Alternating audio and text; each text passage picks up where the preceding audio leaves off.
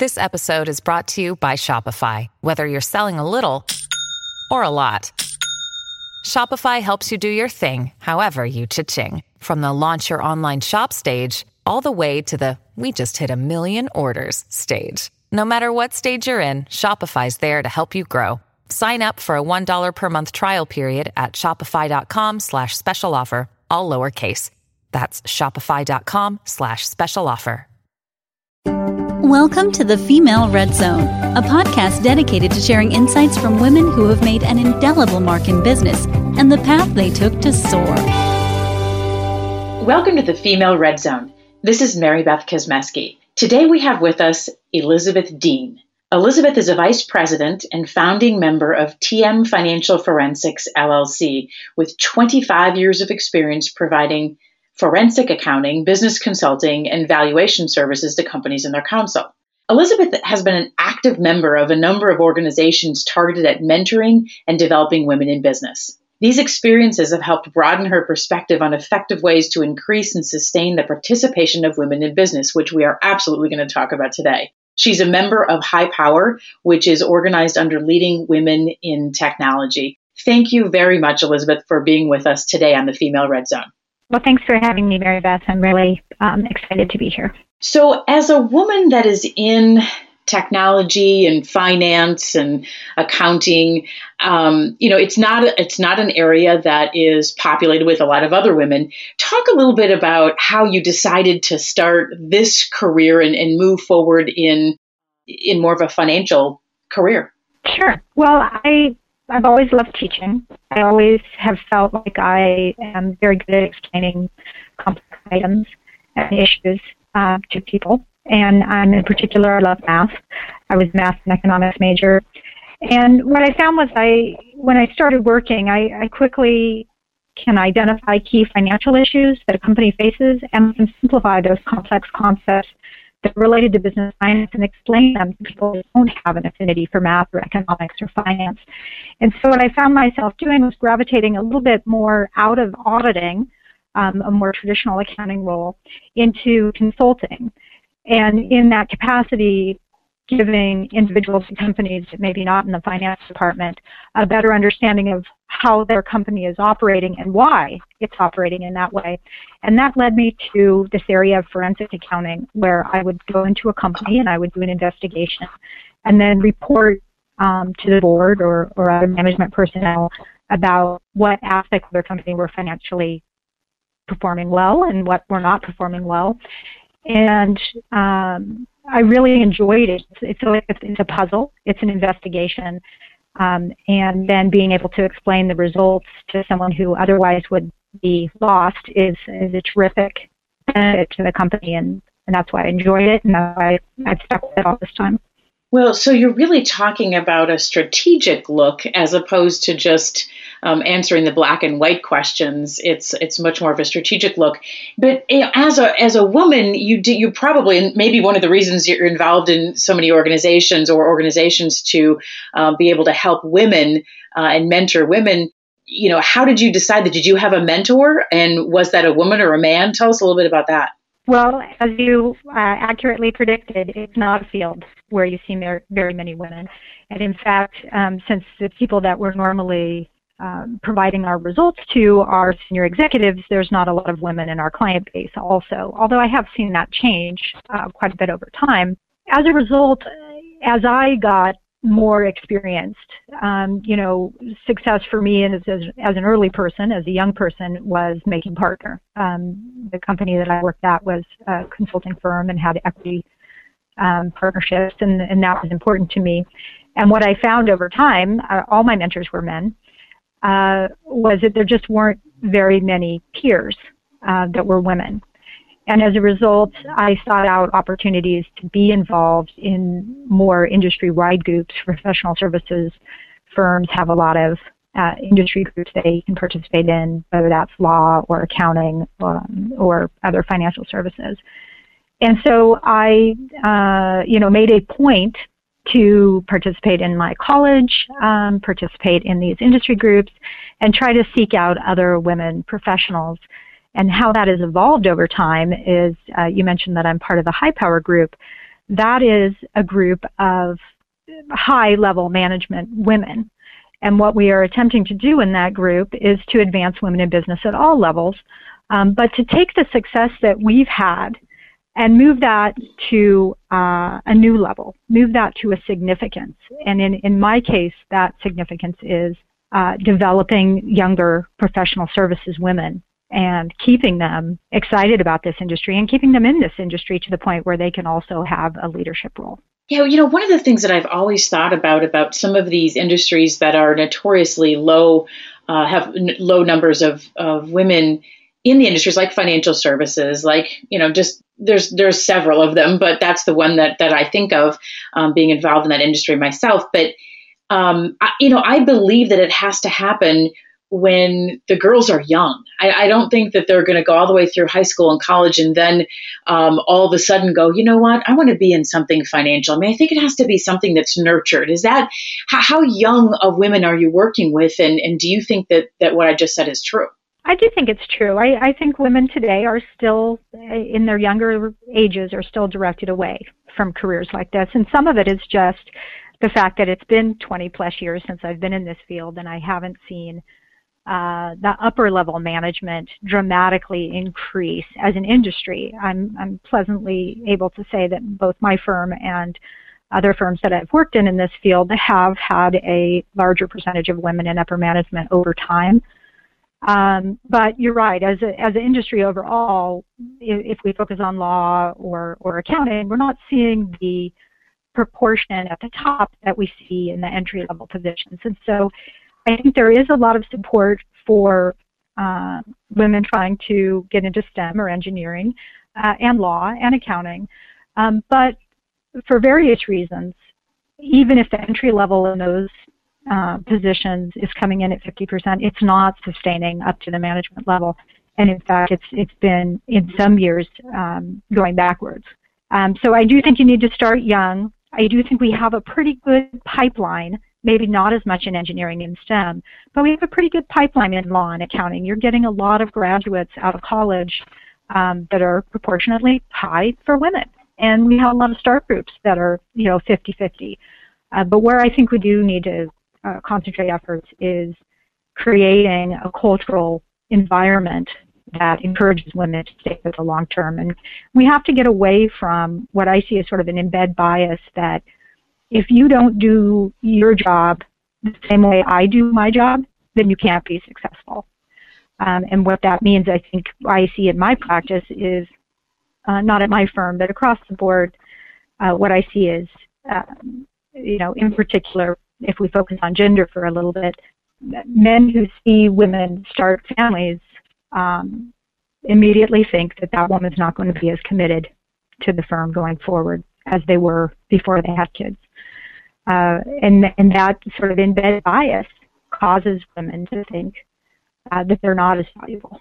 And rather than try to scale that wall, a lot of women would just leave a professional services company and look for something that seems to be a little bit more approachable to their family life balance. And so I do think that I perceive that we have a problem at the senior management level, and that until we change that problem, a lot of the strides we have made with respect to new HR policies and things you hear about in the press for example, Netflix and Amazon and everybody having these grander HR policies with respect to maternity leave, paternity leave, until we change that culture at the top to not just implement these policies, but to actually encourage people to take advantage of them and not have a stigma associated with taking time off in their career. I don't think we're going to see a lot of advancement in women in the top echelons of professional services companies. Yeah, I agree. I was at a conference not too long ago, unfortunately not too long ago, where there was a gentleman who was speaking, and he basically said in his opening remarks that women who have babies really can't have it all. And that was his, kind of his comment. And, someone said, well, why do you think that? And he said, well, he gave the example of being in this business of financial services for 30 some years. And that's what he saw. And so he wasn't in a situation saying, I don't want women to be here. It's just that, listen, if you're going to do the way that I see it, because that was just from his perspective, that women can't have it all. And he said, my daughter works for me and she leaves at 4:00 every day. He goes, she will not get into the corner office by leaving at 4:00 every day. And so I think, it's kind of it's very much what you were saying. Culturally, we have to change. It's not that those opinions are wrong. It's just that the perception or the perspective needs to change. I mean, it can't be that that the blanket statement women can't have it all is true. It just can't be. So there has to be some different ways of flexibility within organizations. I mean, what have you seen in your field? Have you felt that you've ever been sort of stopped from doing something that you wanted to do, or felt that you were restrained or restricted in any way because you were a woman and because of the way people were treating you? Yes. Short answer, yes. I would think many women of my age would have felt that at least some portion in their career. I see a very clear difference, even today, in how senior people, for example, set assignments.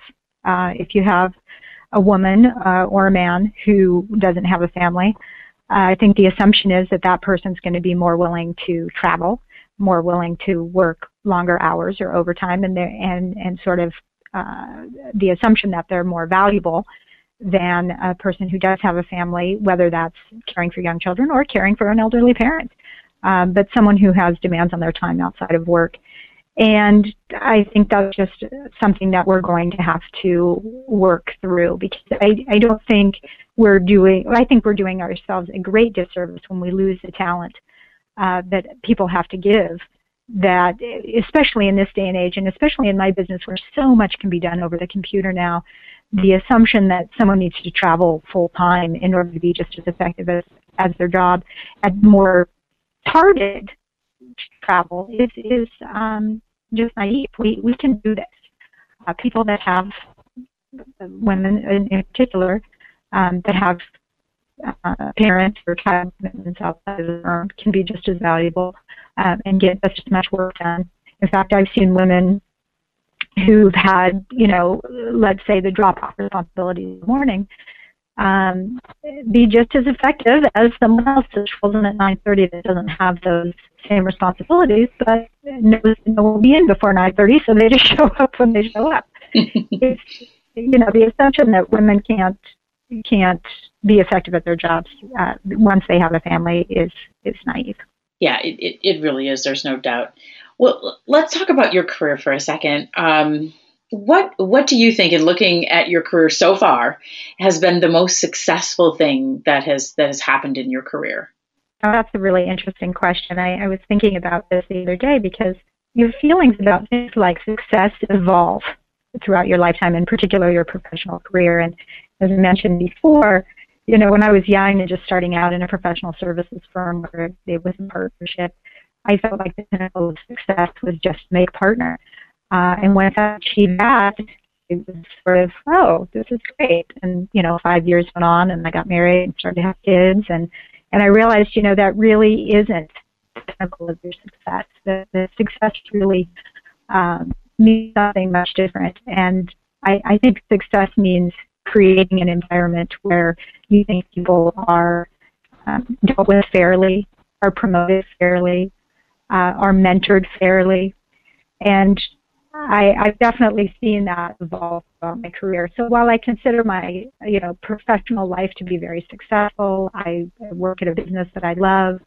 About 5 years ago, a group of individuals with me split off from a much larger company and created our own business. And we're serving clients and we're generating money. So in that sense, we're financially successful.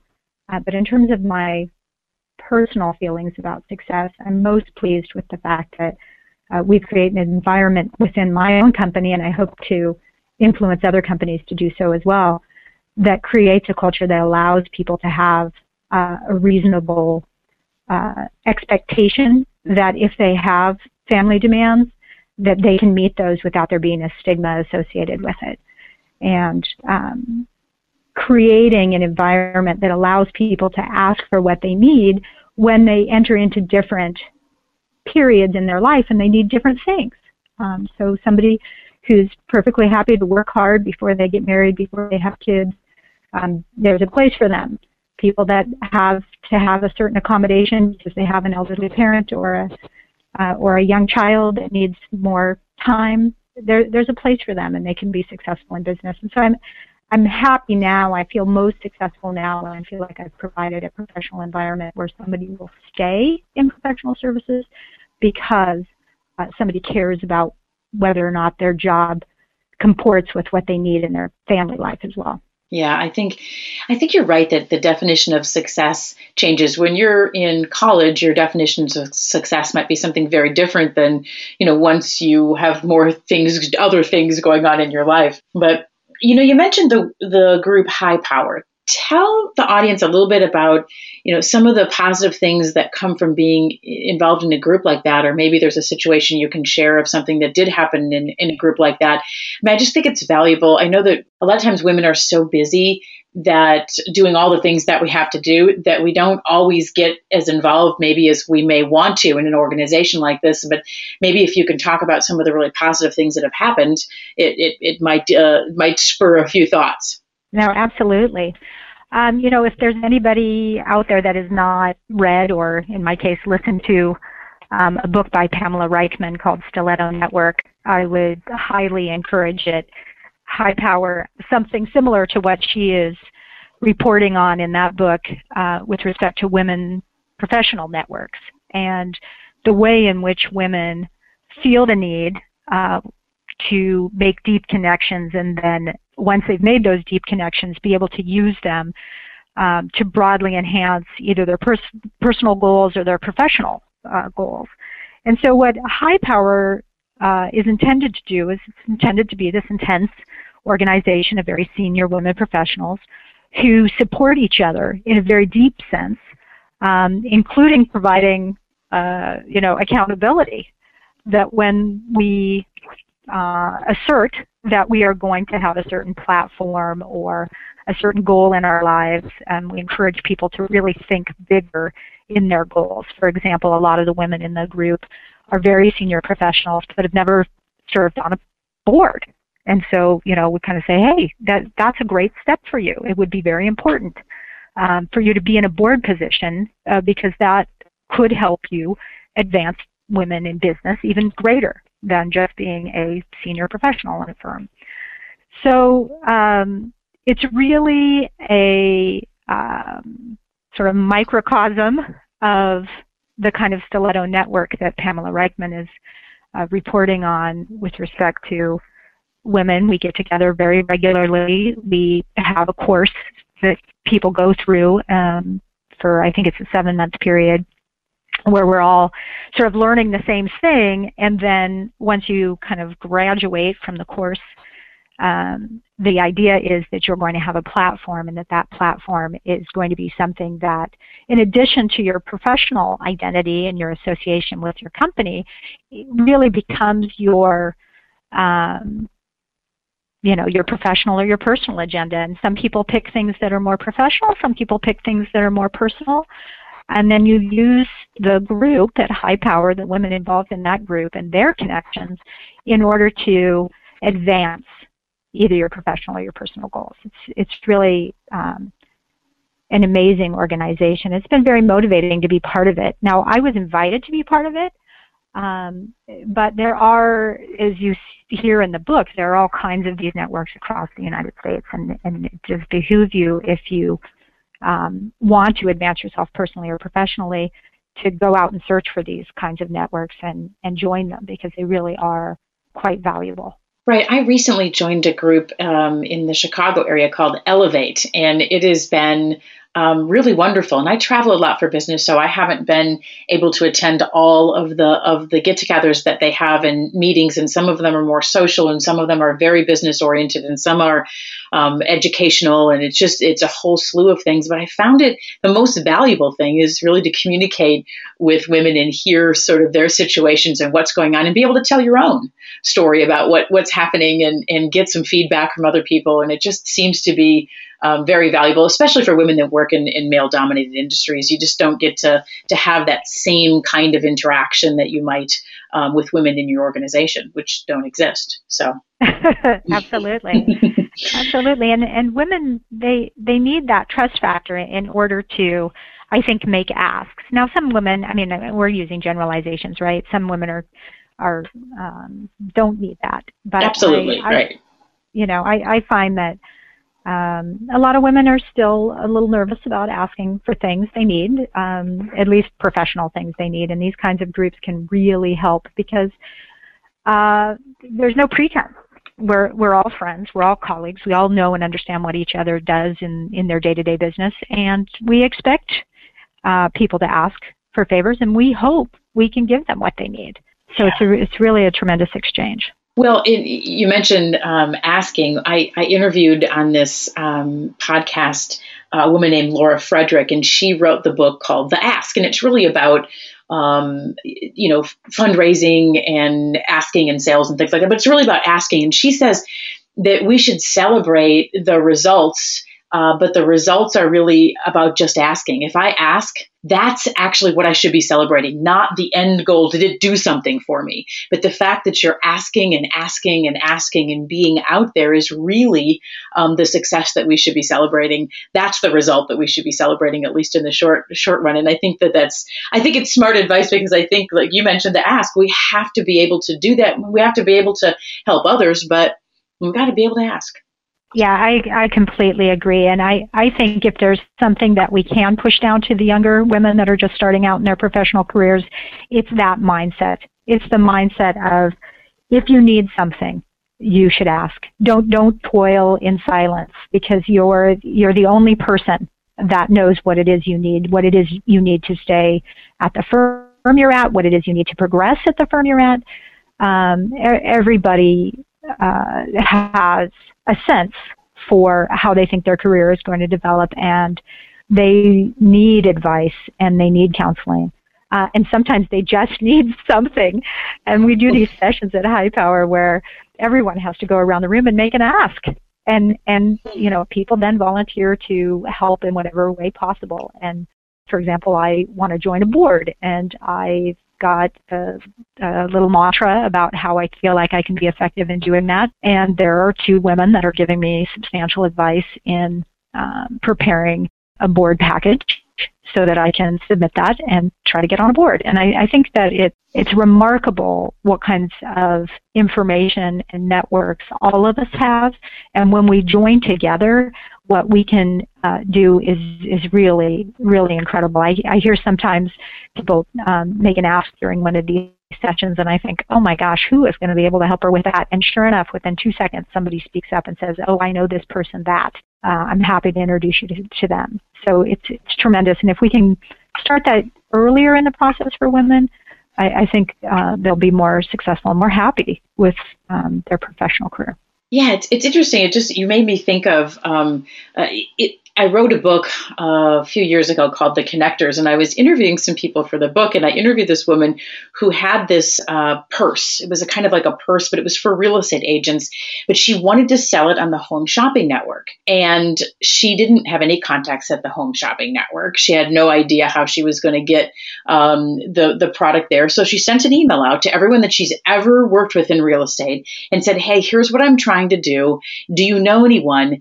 And she said within a few days, she literally was in touch with somebody who could get her a meeting at the Home Shopping Network. And of course, what happened?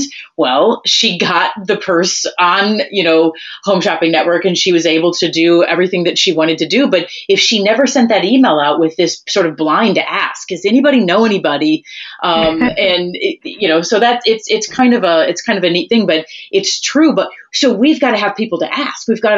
Number one, we've got to be ready to make some kind of an ask, like you guys sort of quote force in High Power. Like, you have to make an ask, but it's you have to have people that that can connect you in those particular ways. So here's another question for you.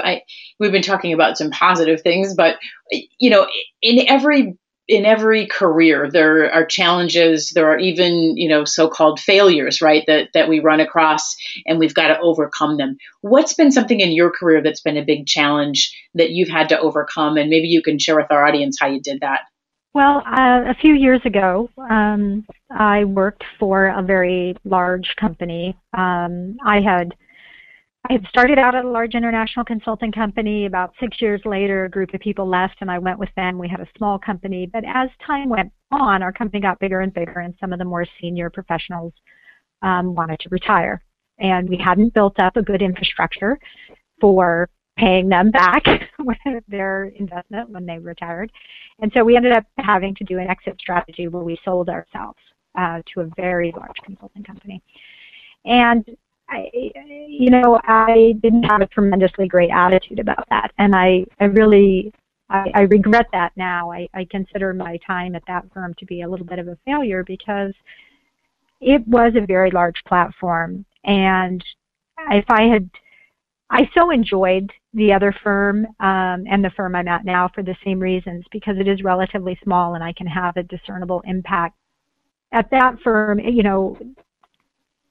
10,000 employees, I felt like it was very difficult for me to have an impact and to see the value that I was adding to the firm because there were just so many people.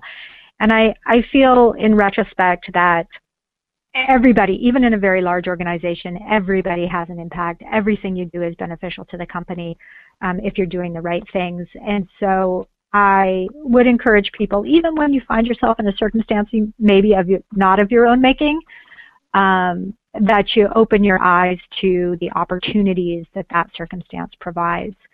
And I've really tried to build on that as I've moved on. I left that company with a group of people, and we started our own firm a few years ago, as I'd mentioned. And I try whenever possible to stay in touch with people that I worked with or had at least some relationship with at the other firm, because they have tremendous resources. And when we talk about things like the ask, you need that bigger base in order to find that one kernel of somebody that can potentially help you. So make sure that as you're advancing in your career and you face different challenges or circumstances, as I said, maybe not of your own making, that you don't just close yourself off to that you stay open to the possibilities, and think about how that can matter over time. Maybe not in the initial instance, but over time that could, in my instance, it could have really expanded my network if I had bought in much more heavily and much more happily to being part of that really large organization. Well, I think that's great advice, because I think in a lot of cases something changes on us and we go, I don't like this. I don't like the situation. And it takes what you were saying to kind of keep your eyes open and what are the positives? What's good about this particular situation? It's so easy to, I initially, when something big happens, when there's some big change, we don't like it. In a lot of cases, it's just human nature. But finding the positive, I think that's great. I think that's great advice. So my final question for you is, would you consider the riskiest thing that you've done in your career, and how did that kind of work out for you? Well, I think the first time that I left a big company to go with a group of people that I didn't know well, but I did know something about them. So in some respects, I guess that's less of a risk than maybe other people take when they go out on their own, for example. I did go out with about 100 other people to start our own firm. And it was really a risk because we were doing something that was fairly new to the market. It wasn't something that was very well recognized at that time in the 80s. To do this kind of forensic accounting wasn't yet popular for independent companies. There's always been big accounting firms that you would hire, but an individual small firm wasn't something that was very common in the landscape. And so being able to develop marketing materials and sales materials and being able to approach customers and potential clients with this idea that we're a small firm and therefore we're more nimble and more flexible was a little bit of a risk, because we just did not have the name recognition that so much of our competition had. And it worked out tremendously. We, by just being complete go-getters, managed to convince clients that the small firm had a tremendous advantage because we weren't mired by a lot of the red tape that even larger accounting firms had. We never had conflicts. We just, worked basically being as responsive to the client demand as possible. We differentiated ourselves in the market, and it provided a tremendous lifestyle for me because it helped me build a circumstance where I can be a management person wherever I go. I'm at my own firm now. If I decided tomorrow I wanted to go in-house at a big accounting company, I could easily do that. And that provided me with some tremendous flexibility because I do have kids and I do have elderly parents. And being able to now sort of write my own ticket, that allows me some flexibility to be able to be part of my kids' lives, part of my parents' lives, is a tremendous success for me. So the riskiness paid off for me. I am more entrepreneurial. I do feel constrained in a bigger company, so maybe at the time I didn't perceive it as much of a risk as it was. But fortunately, we did well, so that's all good. Well, thank you very much, Elizabeth, for being part of the Female Red Zone today. I have loved our conversation and have learned some things, so thank you so much. I really appreciate it. Well, thanks for inviting me, Mary Beth. I think I applaud that you're doing this, and I hope that a lot of women are able to hear all of the podcasts that you're making and to stay engaged professionally as a result. Well, thank you so much. And from the Female Red Zone, this is Mary Beth Kosmeski. Thanks for listening to The Female Red Zone, a podcast dedicated to sharing insights from women who have made an indelible mark in business and the path they took to soar. This podcast is a part of the C-Suite Radio Network. For more top business podcasts, visit c-suiteradio.com.